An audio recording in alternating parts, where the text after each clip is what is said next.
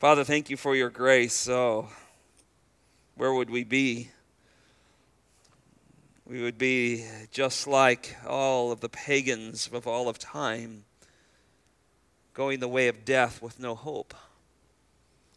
And Lord, we don't understand why and exactly why you shed your grace on certain people, and that is a mystery that belongs to you. Yet we are humbled to think that you would shower grace upon us. It is great grace. So we thank you for that. Lord, be with the word today. May it go forth and transform us more into your image of your Son. We thank you for each and every one that's here this evening. Pray for our little ones down the hall as they learn to be worshipers. Pray for our student ministry as they learn to trust you, know your word. We pray that you would bless every meeting in this building tonight. Pray this in Jesus' name. Amen. Numbers 31 is our text. The judge of all the earth is right is the title of it. And yet it's another one of those difficult passages. I told Gene, I said, I feel like I finish one chapter in Numbers and go, whew, that was hard. That took a lot of work. And then I open up the next one and I go, oh no, here's another one. And this is a difficult one, and doubtlessly a chapter that presents many or considerable moral challenges to people. This is the first time we come across the clear command to annihilate men, women, and children, given by God. And so it is a passage that has often been challenged. In fact, there are certain Jews, certain historians, they refer to this event called a midrash. It's an event that necessarily did not take place but was taught for religious purposes. That's how they try to get around this. They say there's no way God would eliminate all the Midianites because we see them again in Judges. And so they say that can't be true, so this couldn't have happened. They believe it's improbable because how did Israel, with such a small army, 1,000 from each men, go and take on these tribes of Midianites and the Moabites and annihilate them? How would that be possible without losing a single man, according to verse 49? I think what they fail to understand is the Midianites were a very nomadic people. We know that as we studied Moses' father-in-law. We find them in various places all up and down the Transjordan Peninsula there. And one of the things that we begin to understand that there were some tribes, probably like the tribe from Jethro, this helps us understand a little bit, that were not caught up in the deception of Baal Peor, of the worship of Baal and the wickedness. But these tribes, and we'll see 5 kings to tell us probably 5 different tribes were caught up in the worship of Baal, which brought in a tremendous amount of immorality. It is these tribes that are annihilated here. Moab had joined forces with the Midian tribes, brought Balaam in order to curse this group. But in the middle of it, we begin to realize there's much more than just worship of Baal and a fear of this nation of Israel. They were consumed with the immorality that came with Baal worship. And in chapter 25, you remember this, it spills over. They seduce Israel into immoral behavior. It becomes rampant. Phinehas goes and has to kill a couple in a moral act, and God sends a plague upon the nations, and thousands of them die. So this is that's the scene here. And so I think it is a historical act. I think it's just like the Bible says it is. Why would we believe anything different, us Bible teaching and Bible believing church? And I think it shows what God does when it comes to the protection of his people and his reaction to sin. The wages of sin is always death, isn't it? And so we see that here. So this is an account of God pouring out his wrath on a group of people that were clearly brought underneath his judgment.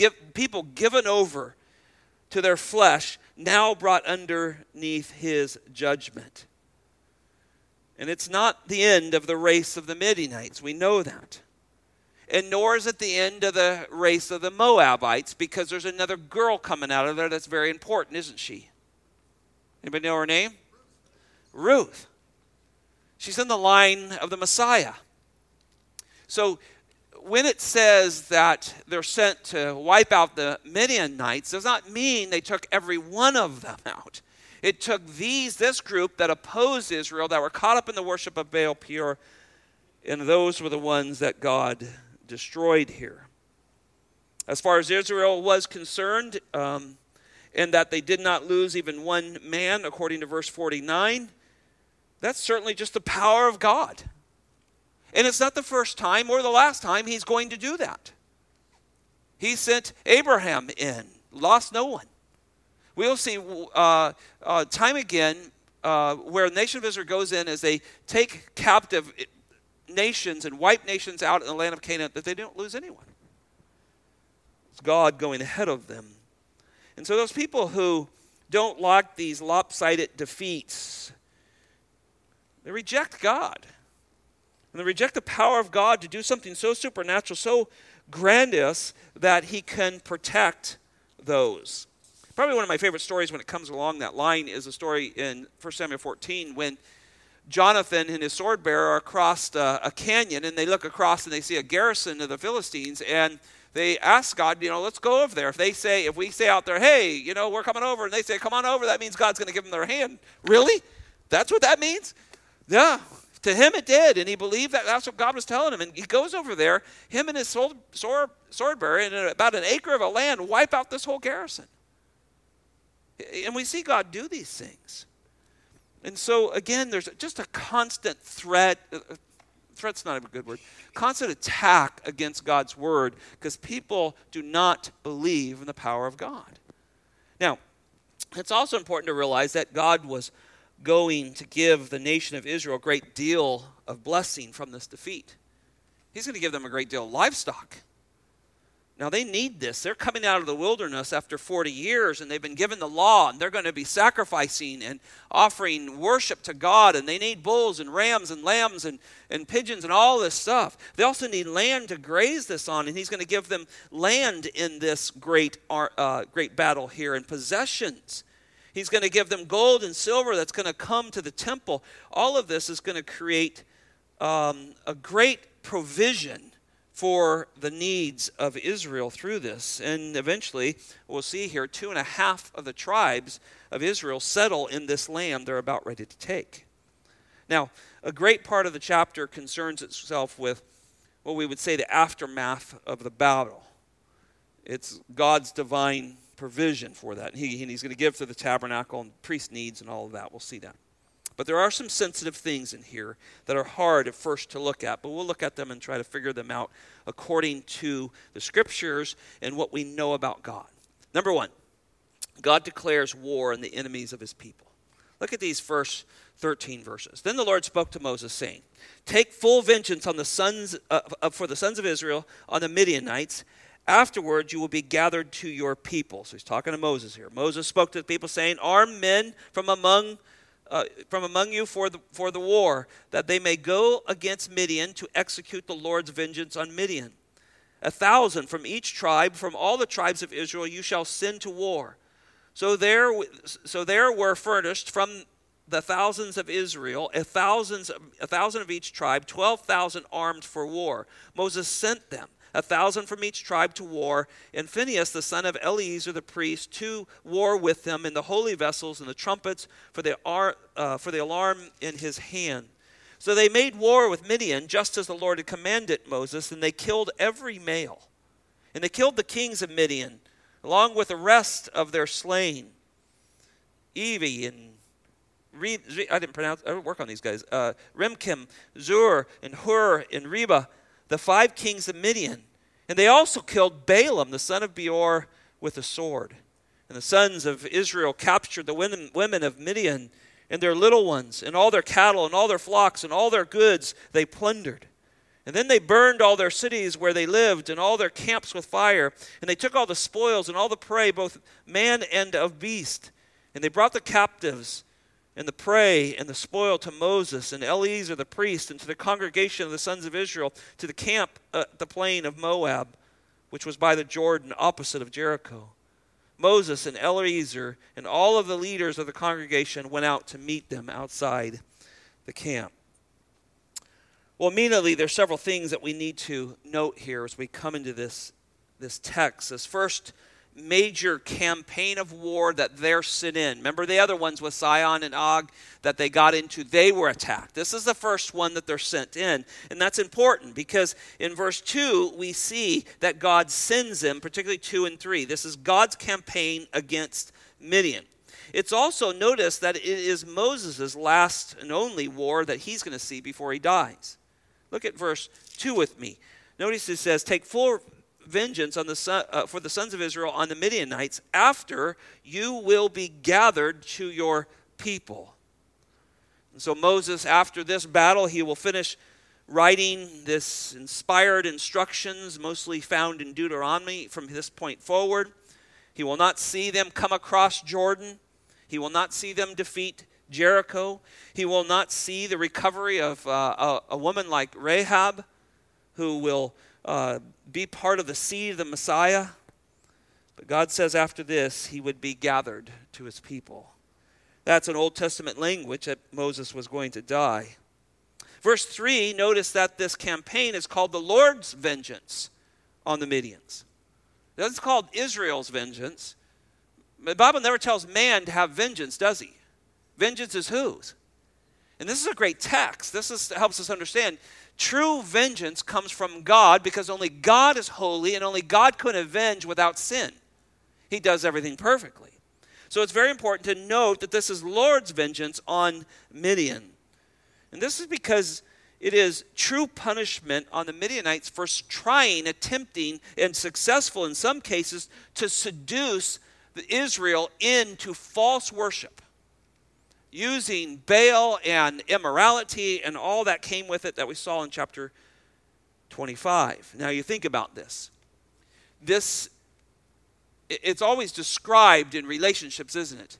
Here's a nation seducing, using their women, and this is going to be important as we study this, their women to seduce the men of Israel into the worship of Baal.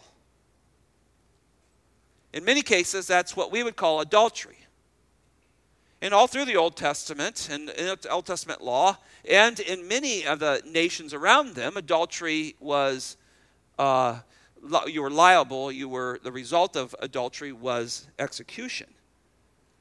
And so even in the time, this certainly would have fit. Even in the pagan world, adultery was looked at as something completely wrong. And here was a whole nation adultering against another, and particularly against the God of the nation. And so this was inappropriate not only from the commands of God, but even in many of the nations around them. Notice in verse 4 and 5 that this is a relatively small army. This is not what we'll see later. This is 12,000 men. This is a small number. And it's interesting that God takes such a small number to devastate these Midianite tribes, these tribes that are used to war. They're used to moving around. They're used to probably guerrilla warfare type things. And notice that there's many tribes here. There's at least 5 because we see the kings named in verse 8, which tells us that this isn't just one group. This is many who had gathered together, let alone they gathered with Moab, and Moab's king had hired Balaam, and there he let them see the nation of Israel, Balaam see the nation of Israel, why they peeked around the idols that are up on the hill to Baal. So you can just see this is a group. This is a massive group of pagan, immoral, godless people given over to their own flesh groups here. Now, there's several reasons, I think, for the small number. Why doesn't God send them out? We know they're back to 2 to 4 million people, right? We've seen the numbers. We're in the book of Numbers, right? We see the count of them. So why does he do that? Well, I think number one, he doesn't want them to trust in themselves. He does this often, right?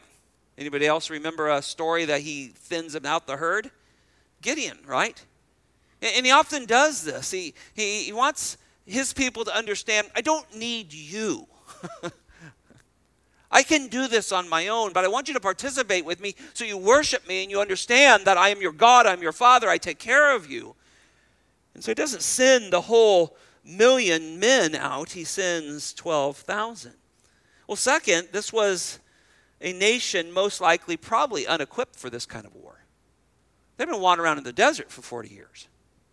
Yeah, they may have picked up a few things after they beat Sihon and Og, and they probably got some of the weapons from them. They, when you're walking around the desert, you don't want to be, pulling a big, thrower thing and stuff.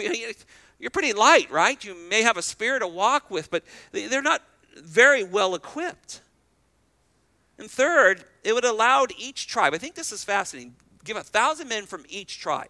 It wasn't just the tough guys from Benjamin, and Naphtali is really, mean guys. This is somebody from every tribe. And I think in this initial war, God wants the nation to witness this, that this was someone from all the people, all gathering under the headship of God, leading them out in this, and so they would all participate in what God was doing. I think he's setting a view of what's going to happen once they cross that Jordan. Now notice in verse 6, look at this. Notice Phinehas is sent out to war with them. And he has these holy vessels and trumpets in his hand, right? And you remember Phinehas, he's the hero of chapter 25, right? He saw the absolute wickedness, immorality of the worship that was going on at Baal Peor. He seems to be greatly offended for the case of God, doesn't he? And he's the one that takes a spear and runs it through the two that are in an immoral act. And here he is. And you'll see him over and over. As we watch Israel go through the promised land, he's out with them very, very often. Now, all of this tells you that this is somewhat of a holy war. And that means that it's holy because God now is going to pour out unique judgment over a people he's given over to depravity. And it can't be overstated that Midian is really an enemy of God. And I know that's hard because people tell you all the time, oh, we're all God's people. No, we're not. That's not true. When you hear that, we're created all in his image. We're all image bearers, thus we protect life and so forth. But we're not all God's people. And we see that clearly demonstrated throughout the Bible. If we were to teach that and someone dies and goes to hell and stands before the judgment seat of God someday and says, I thought I was your child. Well, who told you that? The Bible doesn't tell you that. There are people that God wars against. We see that. And we see it in the New Testament just as well. Romans 1 is a clear depiction of God giving over people to their own flesh. And when we come to a chapter like Numbers chapter 31, here we find a very clear group steeped in immorality, completely taught from the eldest to the youngest to reject the living God and worship this God and do it in an immoral way. Now, this enemy of God used their sexual seduction to try to tempt away God's people. And that fairly, I think you can say, ticked him off. And though Israel is certainly responsible for their sin, and remember, a plague went through, and many thousands died and so forth, so we're not excusing their sin in any way, but God is protective of his people, and there's one thing he's extremely protective, is his line of Christ that's in this nation. And he does not want that polluted. That's going to be the one who's going to save all those who by faith would put their trust in God, Old Testament. His blood would wash back on them, and his blood of Christ would wash forward on us that put our faith in Christ alone. And so he's very protective of that. And any threat to God's people was a threat to the seed of Christ. And so God takes this very serious. Back to verse 6, again, look at that. Notice Eleazar, the high priest, would not have gone out to war. There's probably reasons for that. He would not want to contract any uncleanliness from the dead there. He's the one now standing between God and the nation. Moses is no longer allowed into the holy place and in that role any longer. Now it is Eleazar. But instead he sends his son Phinehas, who's already proven himself to be a man of God. And notice that he has holy vessels with him and trumpets, right? It doesn't tell us what those are. Later, we see them going with the Ark of Covenant. It could be that. It doesn't tell us. Could be the priestly garments that he wore. We're not sure. But whatever he did, he was representing God. The trumpets were always used to call to worship up to this point. Now these trumpets are used for an alarm for war. And I got thinking about this. If you're Jericho and you're on the other side of the Jordan River, and there's this nation that the rumors keep growing how big they are. They've already wiped out Sidon and Og, and now they're forming for battles with the Midianites and the Moabites. Don't you know they were watching? They're fools if they don't. In fact, when we get to that story, you're going to see they knew who was coming. They had the hatches battened, didn't they? And then they hear these trumpets blow. And I thought about this today when I was finishing this up. I thought, man, when they first heard those trumpets blow, man, that must have sent a chill up and down their spine. And here, the nation is taught to bring these trumpets. In a sense, the trumpet always represents God is coming. He's either coming to the tabernacle, his glory is going to be here, let's worship him, or in many cases in war, or when he returns, our Lord and Savior, he's coming. And his robes are dipped in blood. And he's ready for battle. And I think that's fascinating, that these trumpets are here. Look at verses 7 and 8. Here we see what I would say is the outcome of pretty good obedience.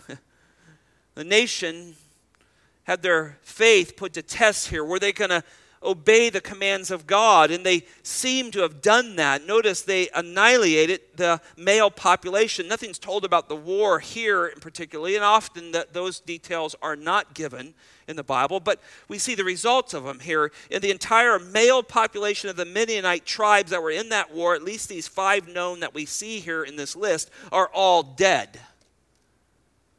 The list of the Midianite kings is clear that there was a historical record here. And the 4 kings that you notice in those verses there are unknown, but there's one we do know. His name is Zur. Now, isn't that interesting? Anybody remember who he is? His daughter was the one Phinehas ran the spear through, who was engaged in the immoral act. Now, this helps you understand how deeply this runs in this nation. This was a nation given over to absolute pagan, all the way down to the core of the king's daughter. It helps you see the seriousness of what God does here.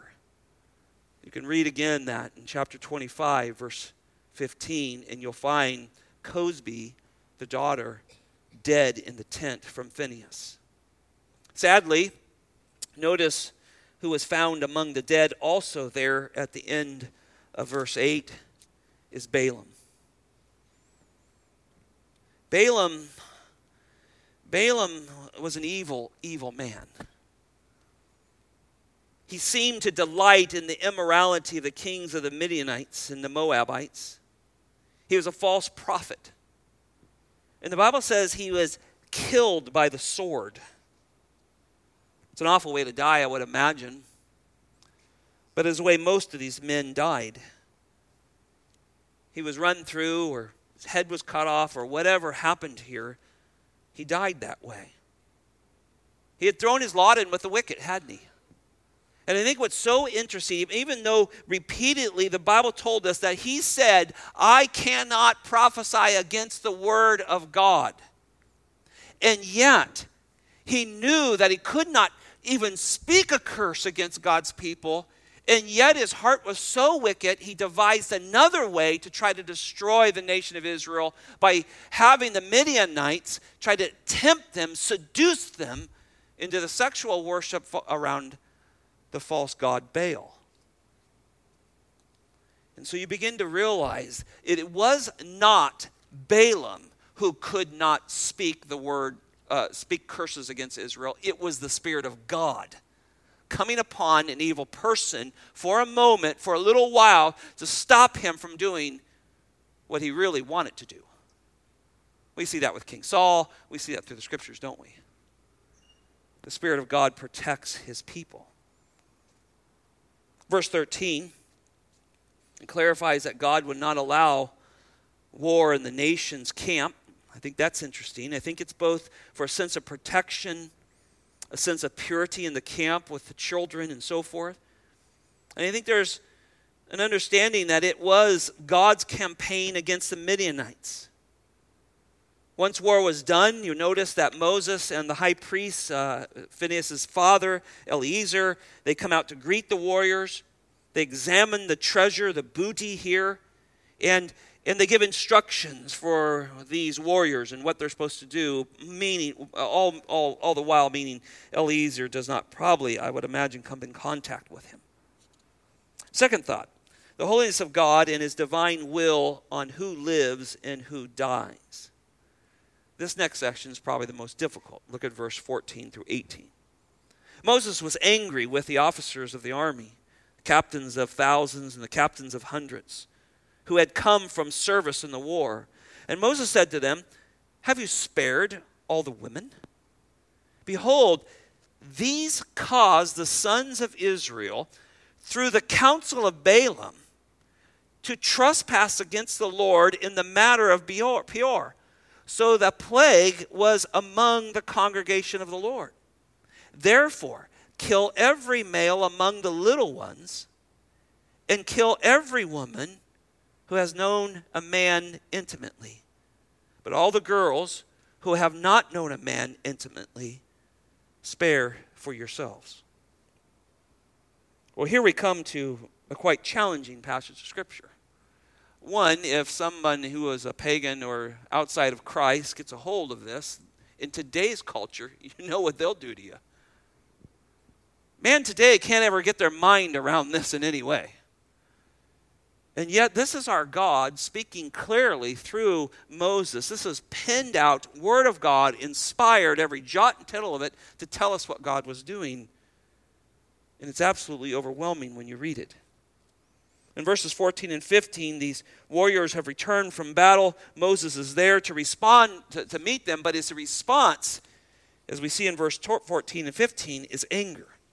And it's anger at the sight of the women. That catches your attention, doesn't it? It's a similar response, I think, that Moses has, that Samuel will have later when he shows up and Saul was to kill King Agag and his other leaders and all of the livestock. And he says, "What's that I hear bleating?" He goes, "Oh, well, we're going to offer it. We're going to offer it for sacrifice." There's a lack of obedience there. So I think this is what Moses is angry about, right? He's angry, and notice he's angry towards the leaders. He's angry towards the leaders of the thousands and the hundreds. Your leaders, you heard what we told you. You heard what God said. Why hasn't this been executed properly? In verse 15, he questions, why are the women spared? In verse 16, he gives you the reason why they should be destroyed. See, Moses is reminding the warriors, these captains, that these women were to be blamed for the sin of Israel. They enticed the men into sexual immorality.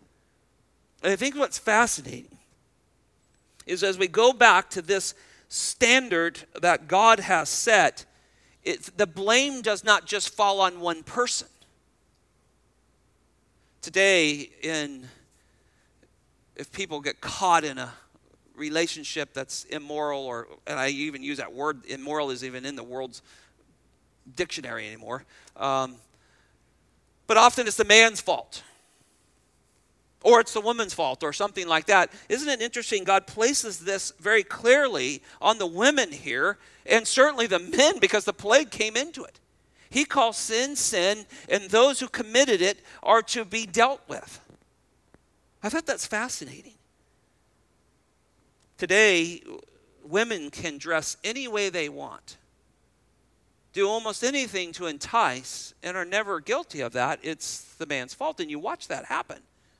Now, certainly, as men, we guard our eyes, and we guard our minds and thoughts, and we love the gospel. But for some reason today, that's man's fault. And I think that's interesting that he sees that the worship of Baal, particularly, and don't miss this, Balaam's trick, Balaam's enticing, using these women, because he couldn't get a curse on them, he used these women to try to destroy the nation of Israel. He knew their God. He knew their God was holy, and if I can get them to transgress against God, he'll wipe them out. And he did. 40-some-odd thousand of them, I think. See, these events they're clear to Moses now. He knows what happened at Baal Peor. He saw the result of the plagues. He's not blaming just the women. He knows that. He knows that Israel responds to this, and that's why there was a great plague.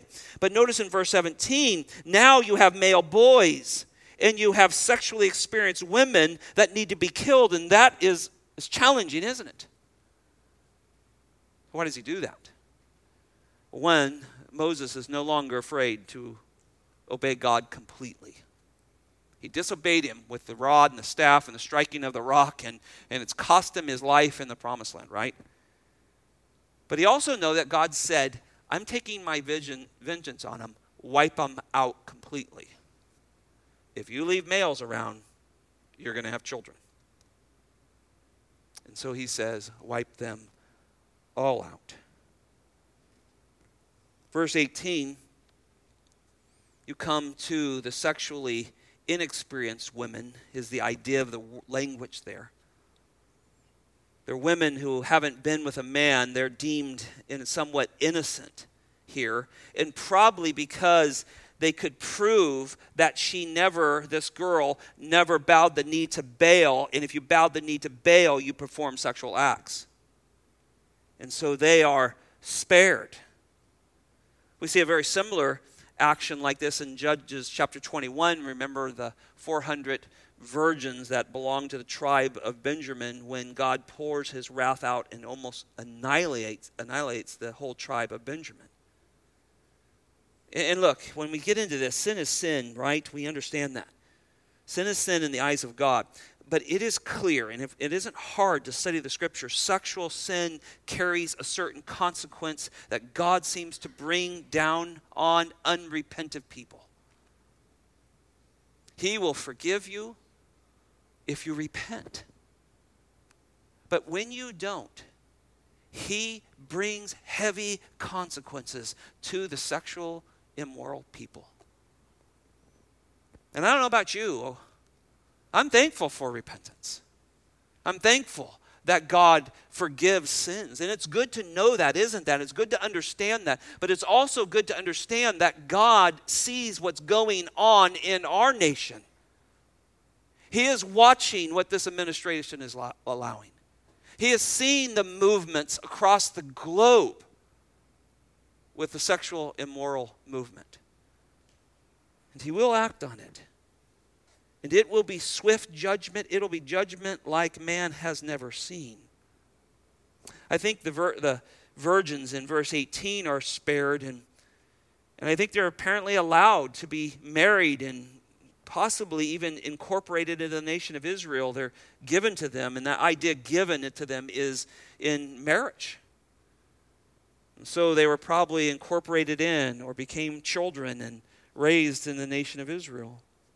However, in these verses where the death of women and children take place, we often find the greatest attacks on the Bible and on God.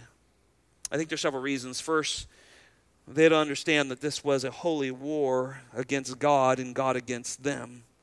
God's holy. And if you ever want to meet the wrath of God, oppose his holiness. You will see his justice and wrath come out of him. That attribute will come front and center when you oppose a holy God. And this is what takes place here. See, the world creates a designer God, don't they? Just like they have a designer Jesus now. Oh, our God would never do this. Genesis chapter 6. What do you do with that? You don't think there was children on the earth? 8 people got on the boat. All others drowned. I mean, we have lesson after lesson as we go through this. When you oppose a holy God, and you particularly oppose him in immorality and try to prostitute his people away, when they try to attack Christian schools for what we teach here, attack the church for what we believe biblically about marriage, God is watching, and he will not let them get away with it. God is holy. And I think those who attack the Bible and God don't understand the holiness of God, otherwise they would never do it. This is the first of many battles where God is removing pagan nations from the promised land, including sparing very little life, even little ones. God was using his people at this time as his rod of punishment against pagan nations that he had given over to their depravity. That rod came with righteous anger. Genesis chapter 15, verse 16, way before the promised land, with only Abraham there, still coming out of disbelief and finally believing in God as he looks at the stars that God was going to allow him to impregnate his wife, and from them was going to come this great nation. Finally there, in the middle of all of that story, where he finally believes and is a credit to him for righteousness, and a few verses after that he says, oh, by the way, I'm going to destroy the Amorites. And we don't even know who they are at this point. Very well. And you watch as the nation goes in, they are destroyed. And so God keeps his promises. And we see that come to pass during the siege. Their sin is before God. We have to remember this. Their sin is before God. Just like in the days of Noah, there was no repentance, no turning from their sinful ways. Every intent of their thoughts of their heart was evil continually, and God knew their hearts, and he leveled them in his justice and righteousness. Same is true in Genesis 19. Do you think there was no children in Sodom and Gomorrah? Do you think that's just the bad people at the town square?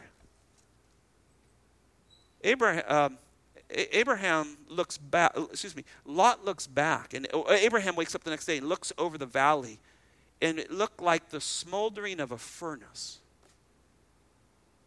Lot's wife doesn't even make it out. Destroying pagan men, women, and children is difficult. It doesn't matter whether they're pagan or not. It's hard on us. But time and time again, we see God destroy not only pagan people, but he destroys his own people. Do you think the snakes only bit people 18 and above? It's like, well, no, they weren't there. Yeah, I mean, the kids, they were already asleep. There's nothing in the text that tells us that. When even his own people, this is only just pagan men and women, children, but when people reject him as God and try to replace him, time and time again, even in his own people, he destroys men, women, and children. You don't think there was children eating on those quail that flew into camp, who were struck by a plague while the meat was still in their teeth? See, you reject God. You reject him and not put your faith in him and put your faith in anything else. What comes from that is eventually judgment. Thousands, man, I'm in Jeremiah on my personal reading right now, and it's grieving in a way to read. How many are you there? I mean, if you're reading through the Bible, you're probably somewhere in those major prophets now. Jeremiah is telling them, look, you are going to die by the thousands. You're going to eat each other's flesh. And this is after the Assyrians have already come out and wiped out the northern tribes. And who knows how many thousands of people died in those attacks. Nebuchadnezzar has wiped them out. And Jeremiah is telling them, don't fight him. Put your hands out. Cuff yourself. Go with him and live. And they don't. Because they worship themselves and not the living God. When it comes to the Midianites, sexual sin that was seducing of the nation of Israel was a threat against God and a threat against the line of the Messiah. And he met that threat with incredible displeasure. Down through Christendom, Christians have tried to explain away the death of women and children in the Bible. They'll say, well, that was primitive times, right? They didn't know any better. And I think that's just a rejection of the inspired word of God. No, the Bible says this whole chapter starts out, take full vengeance for the sons of Israel on Midianite. Afterwards you will be gathered to people. And Moses spoke to the people, arm the men from among you for war, that they may go against Midian and execute the Lord's vengeance. You can't get around it. It's God doing it. And so those who try to dismiss that, to try to make a kinder and gentler God, are not preaching the God of the Bible. And, our God is God of love, isn't he? As Moses stood in the cleft of a rock, he reminded him that he is a loving God, not accounting the sins to generation after generation. He protects them. He's a loving, just God. And yet, if you oppose him, and you try to rob his people or take his people and deceive them, you will see his vengeance. It isn't hard to also see that they reject the holiness of God. And I think when you reject the holiness of God, you uncover a deep pride that you probably don't know is in there. And I think that's what happens to so many people. This pride and arrogance that they can't imagine that their God would let children die. As though their way that they think God should do something is greater than what God does. I mean, how many of us questions we want to ask God when you get there? Oh my goodness, get in line. Maybe I'll know it when I get there, I don't know. But I'll tell you what, there's a lot of questions that I don't know why he did it, how he did it, and when he did it, why that was his will. It still doesn't make sense to me. But I still bend the knee to him. And there's nothing wrong with saying, God, I don't understand. But I love you and I bend the knee to you because you are perfect in all of your ways. That's different than attacking the holiness of God or trying to change his character. And this is so important, isn't it? So many of you in this room, as I just look around, have suffered some tremendous losses. Loss of loved ones. Gone through illnesses. It is your love of your God and Father and your Savior, the Lord Jesus Christ, that keeps you from straying when you don't know why he allowed it to happen. And brothers and sisters, that's going to continue on until we die. And that's what faith is, right? That's brothers and sisters. That's the body of Christ saying, God, we don't understand, and we weep before you, and we need your help, and we're hurting, and we don't understand, but we will not deny you. Because you're God. And we are your children, saved by your grace. This long arm of God and his disciplining hand and his punishing hand is not just left in the Old Testament, we find in the New Testament. And probably no chapter capitalizes it better than Romans 13. You want to sin? I'll send the government after you. I'll send the long arm of the law after you, and it's actually my arm. God has no problem sending the sword. He's done that many times. And we still see it today. When you think about the sin with even in the church, we see God act swiftly. I don't think it's just an Old Testament deal. Want to maybe have a conversation with Ananias and Sapphira? How'd that go, lying to the Holy Spirit? How about those in the church in Corinthians who mishandled the gospel through mishandling of the Lord's table? Many of them sleep. They're dead. How about John 5? There's a sin that's not leading to death, but there is a sin that does lead to death. See, God still will bring his arm of punishment out. But then in his loving kindness, and this is what we get our mind around, sometimes he takes people home and we don't understand why he does it. But we get to this point where we say, oh God, I know you love me. I know you seek the best for me. And so what you chose to do was in my best interest, even though I cannot see it, because I know you always act in your perfection. And you learn to pray that, don't you, brothers and sisters, those heavy-hearted ones in this room? And you find comfort when you put your trust in God.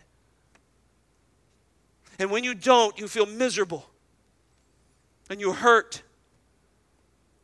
But the moment you run into your Father's lap and say, I do trust you, God. I don't know why you did it, but I trust you. You will once again find the comfort that only God can give. See, I think Moses knew that God was holy in such a way. He had come against the holiness of God. He tried to rob him of that glory, and it cost him his life, doesn't it? And I think Moses knew there was no such innocent person on the earth. I think he understood depravity. And I think he understood if God says to do something, no matter what the age group, what the sex of the people is, do it. And he carried out hard things. Because he knew that he had failed God. He had tried to rob God of his glory. He tried to do things his way, and it cost him dearly. And instead, he just gets a look into the promised land and never gets to see it.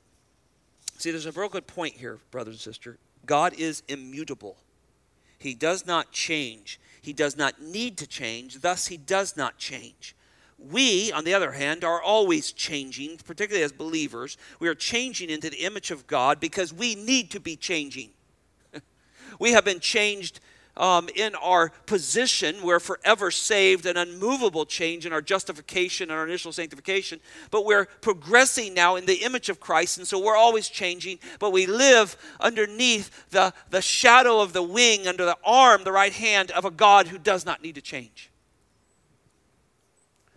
And so we find great confidence in this.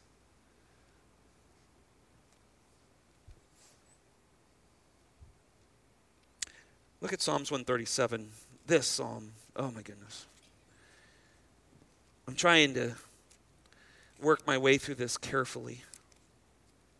I've heard this taught very insensitive. There's no way to read Numbers 31 and say those are children, those are little boys, that's women. And there was no, tie a blindfold on their eyes, put a cigarette in their mouth and, shoot them and they never feel anything. This is death by sword. This is bloody. This is rough. But those who understood the holiness of God and could grasp the sovereignty of God, like the psalmist we're going to read here, unknown psalmist here, but doubtlessly someone who experienced the wrath of God on the nation of Israel and went to captivity, understands this. And even though it was difficult, they understood it. And then they knew what they had went through. They wanted to see God do to their enemies. And this chapter is a difficult one because this is somebody inspired by God, an unknown writer, it's someone who got taken into captivity, writes what we're going to read. Listen to this. Psalms 137, by the rivers of Babylon, there we sat down and wept when we remembered Zion. Upon the willows in the midst of it, we hung our harps. For there were our captors demanded of us songs, and our tormentors mirth, saying, sing us one of the songs of Zion. How can we sing the Lord's song in a foreign land? If I forget you, O Jerusalem, may my right hand forget her skill. May my tongue cling to the roof of my mouth. If I do not remember you, if I do not exalt Jerusalem above my chief joy. Remember, O Lord, against the sons of Edom, the day of Jerusalem, who said, razz it, into its foundation. Now listen to this. O daughter of Babylon, you devastated one. How blessed will be the one who repays you with a recompense with which you have repaid us. How blessed will be the one who seizes and dashes your little ones against the rock. I read that today. I mean, your first thought is, how do you explain that to an unbeliever? See, whoever this is inspired by God, who knows God's justice. He knows that God will completely wipe out, annihilate all those, young and old, who oppose him. Instead of singing, which was just entertainment for them, they looked at their enemies and said, God, one day you will devastate them like you devastated us because of sin. The wages of sin is death. That's what Romans tells us. But for the believer, it doesn't end there. But the gift of God, right? So we don't look forward to this type of death. We look forward to grace all the time. That's where we find our hearts. I was reading a commentary by J.B. Phillips on this particular passage, and I never had read this before, but he introduced a comment by C.S. Lewis here. He's trying to help us get our mind around why God would take out little ones, okay? So C.S. Lewis, in he had a writing called The Reflection in the Psalms, and a phrase that I don't really care for, but he said in the second meaning. I don't know if anybody ever read this. I thought maybe, Jonathan, you'd read it. Well, here Lewis is trying to get his mind around why God would take out little ones of these evil countries, of these pagan regimes like the Baal worshipers. Here's what Lewis writes. I think this is really good, very helpful. God knows the things of the inner world which are like babies, infantile beginnings of small indulgences, small resentments, which may one day become a settled hatred, but which woo us and needle us with special pleadings, and which seem so tiny, so helpless, that in resisting them, we feel we are being cruel to animals. Lewis goes on a little bit later to say this: kill them, show them no mercy, for they will grow and render you and perhaps destroy you. So now we begin to see what God was doing with the Midianite children. They're just like that sin within our lives. Oh, yeah, I probably shouldn't have done that, but it's not a big deal. Everybody else does it. Those little things that only you and God know about. They grow up and they get bigger and bigger and bigger. And they destroy homes and marriages. They destroy finances. They destroy the gifts that God has given you. And so Lewis looked at a passage like this and he said, when we step back and realize that those things that are not of God need to be destroyed, you can understand this.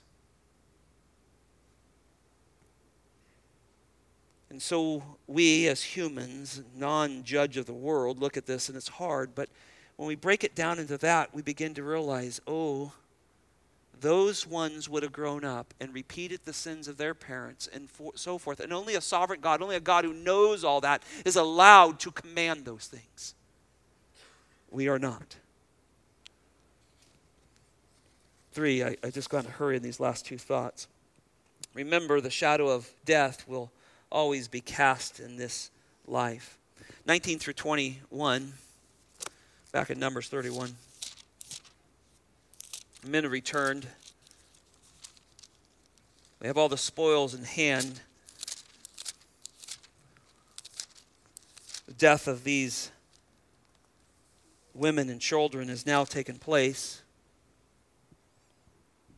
And he turns to the camp. And you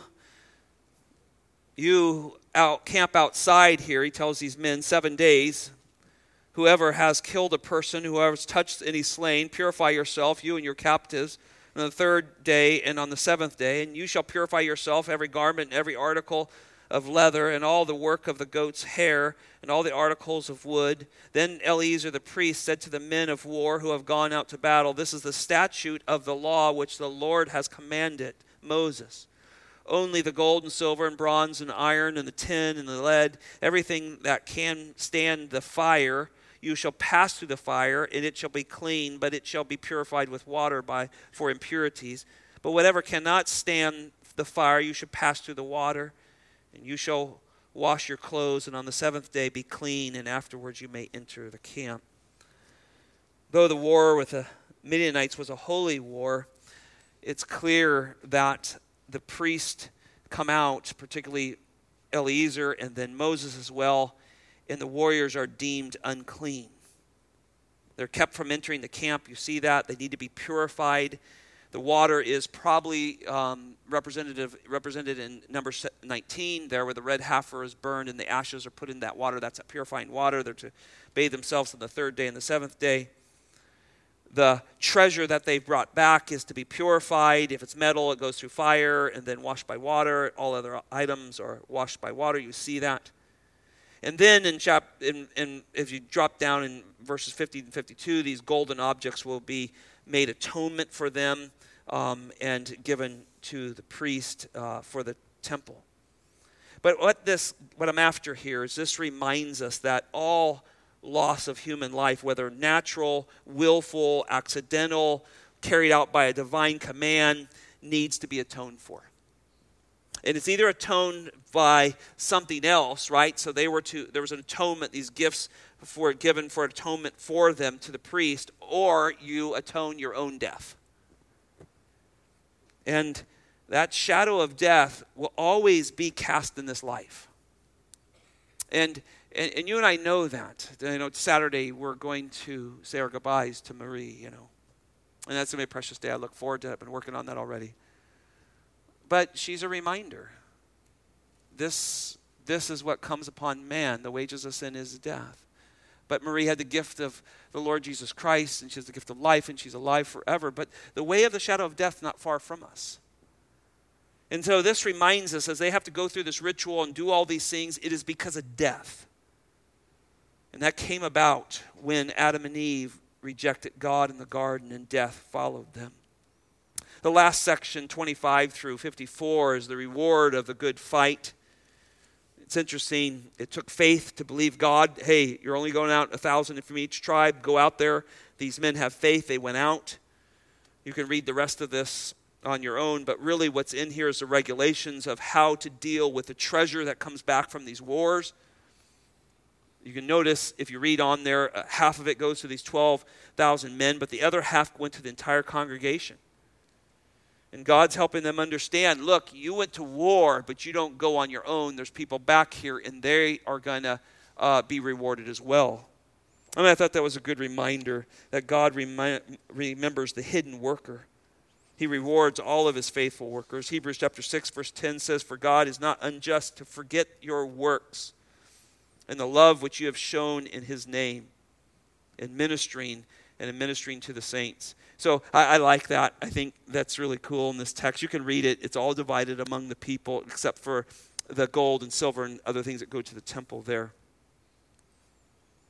48 through 49, the role of the warrior was called out. I think that's fascinating. They went down the line of the names of the warriors went out, and the Bible says not one was missing. That's pretty cool. I have that marked in my Bible. That only God could do that. Take a really unprepared nation, men that have been wandering around in the wilderness, children of parents who had died because of disobedience, and they go out and fight a battle, and not one of them is lost.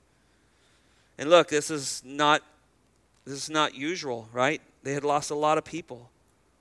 They'd seen death, but they were obeying God, and they came back alive. 50 through 52, the warriors received more because of what they had. That half was given to the 12,000 warriors, but they gave a portion to the priest.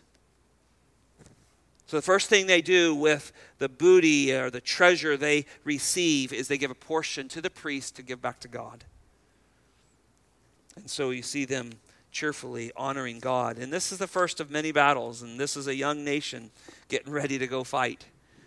And now they have a piece of property. They have a land across the river from Jericho. Now they're going to be able to stage there. Moses is going to write his last sermons and the last of the law and adding to the law that was giving more clarification. He's going to finish that. He's going to die, and then Joshua's going to take them across the river, and they're going to go on into the nation, into their new nation. So fascinating trail here, but challenging passage.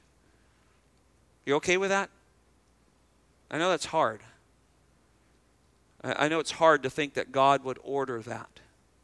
But God knows the heart of every person. And he ordered the skies to open. And he ordered the depths of the earth to open. He swallowed up full families of nation of Israel and Korah. He knows whose are his. And he's perfect in all that he does. Father, thank you for Numbers chapter 31. We as Americans who live in a place that strives to be so politically correct, they're so wrong now. We can't even imagine this on the daily news. This would be just absolute war crimes and terrible things, and certainly they are, Lord. And yet, Lord, we see your name on this. We see this as your vengeance. And so though we can't quite get our mind around it, even as humans who love life and do everything we can to protect ours and other people's, we do understand that you make no mistakes. And Lord, you see where the smallest evil things will grow up to destroy. And that's the lesson, I think, here, Lord. And I pray that we would look into our lives and find those small things. Many of us Christians probably are not going to run out and commit adultery tonight or do something terrible, the big list. But we probably have some small, nagging sins that need to be destroyed. So help us identify those. Make sure that we put the sword to them. Put the word of God to them. Remove them, so that they do not grow up and divide us from the truth. Lord, I pray you'd help us. I do pray for those who have lost loved ones, even little ones.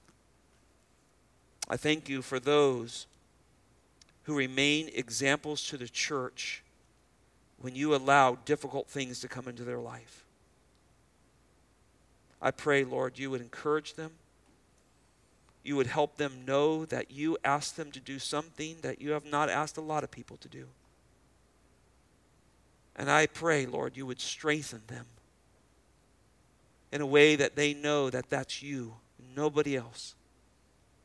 And Lord, as they answer questions and have opportunities to share what you've done in their life, may they be able to give you complete credit. And so I pray for them, Lord. Lord, I pray for us that we don't know what's going to happen tonight or tomorrow or how much life we have. But we pray that our love of you, our understanding of you, our knowledge of you would be based in biblical truth through the love of Christ and the love of our Father, so that when things come along that are difficult to handle, we can be unshaken. We can stand even in difficult times on that truth. So Lord, basically it comes down to our view of you, how we handle difficult things. And I pray that we would be men and women, boys and girls, who are biblicists, devoted to the Word of God, devoted to Christ and the gospel. And Lord, we will, by your grace, be able to weather the things you send our way. And we'll do it glorifying you. We praise you for this in Jesus' name. Amen.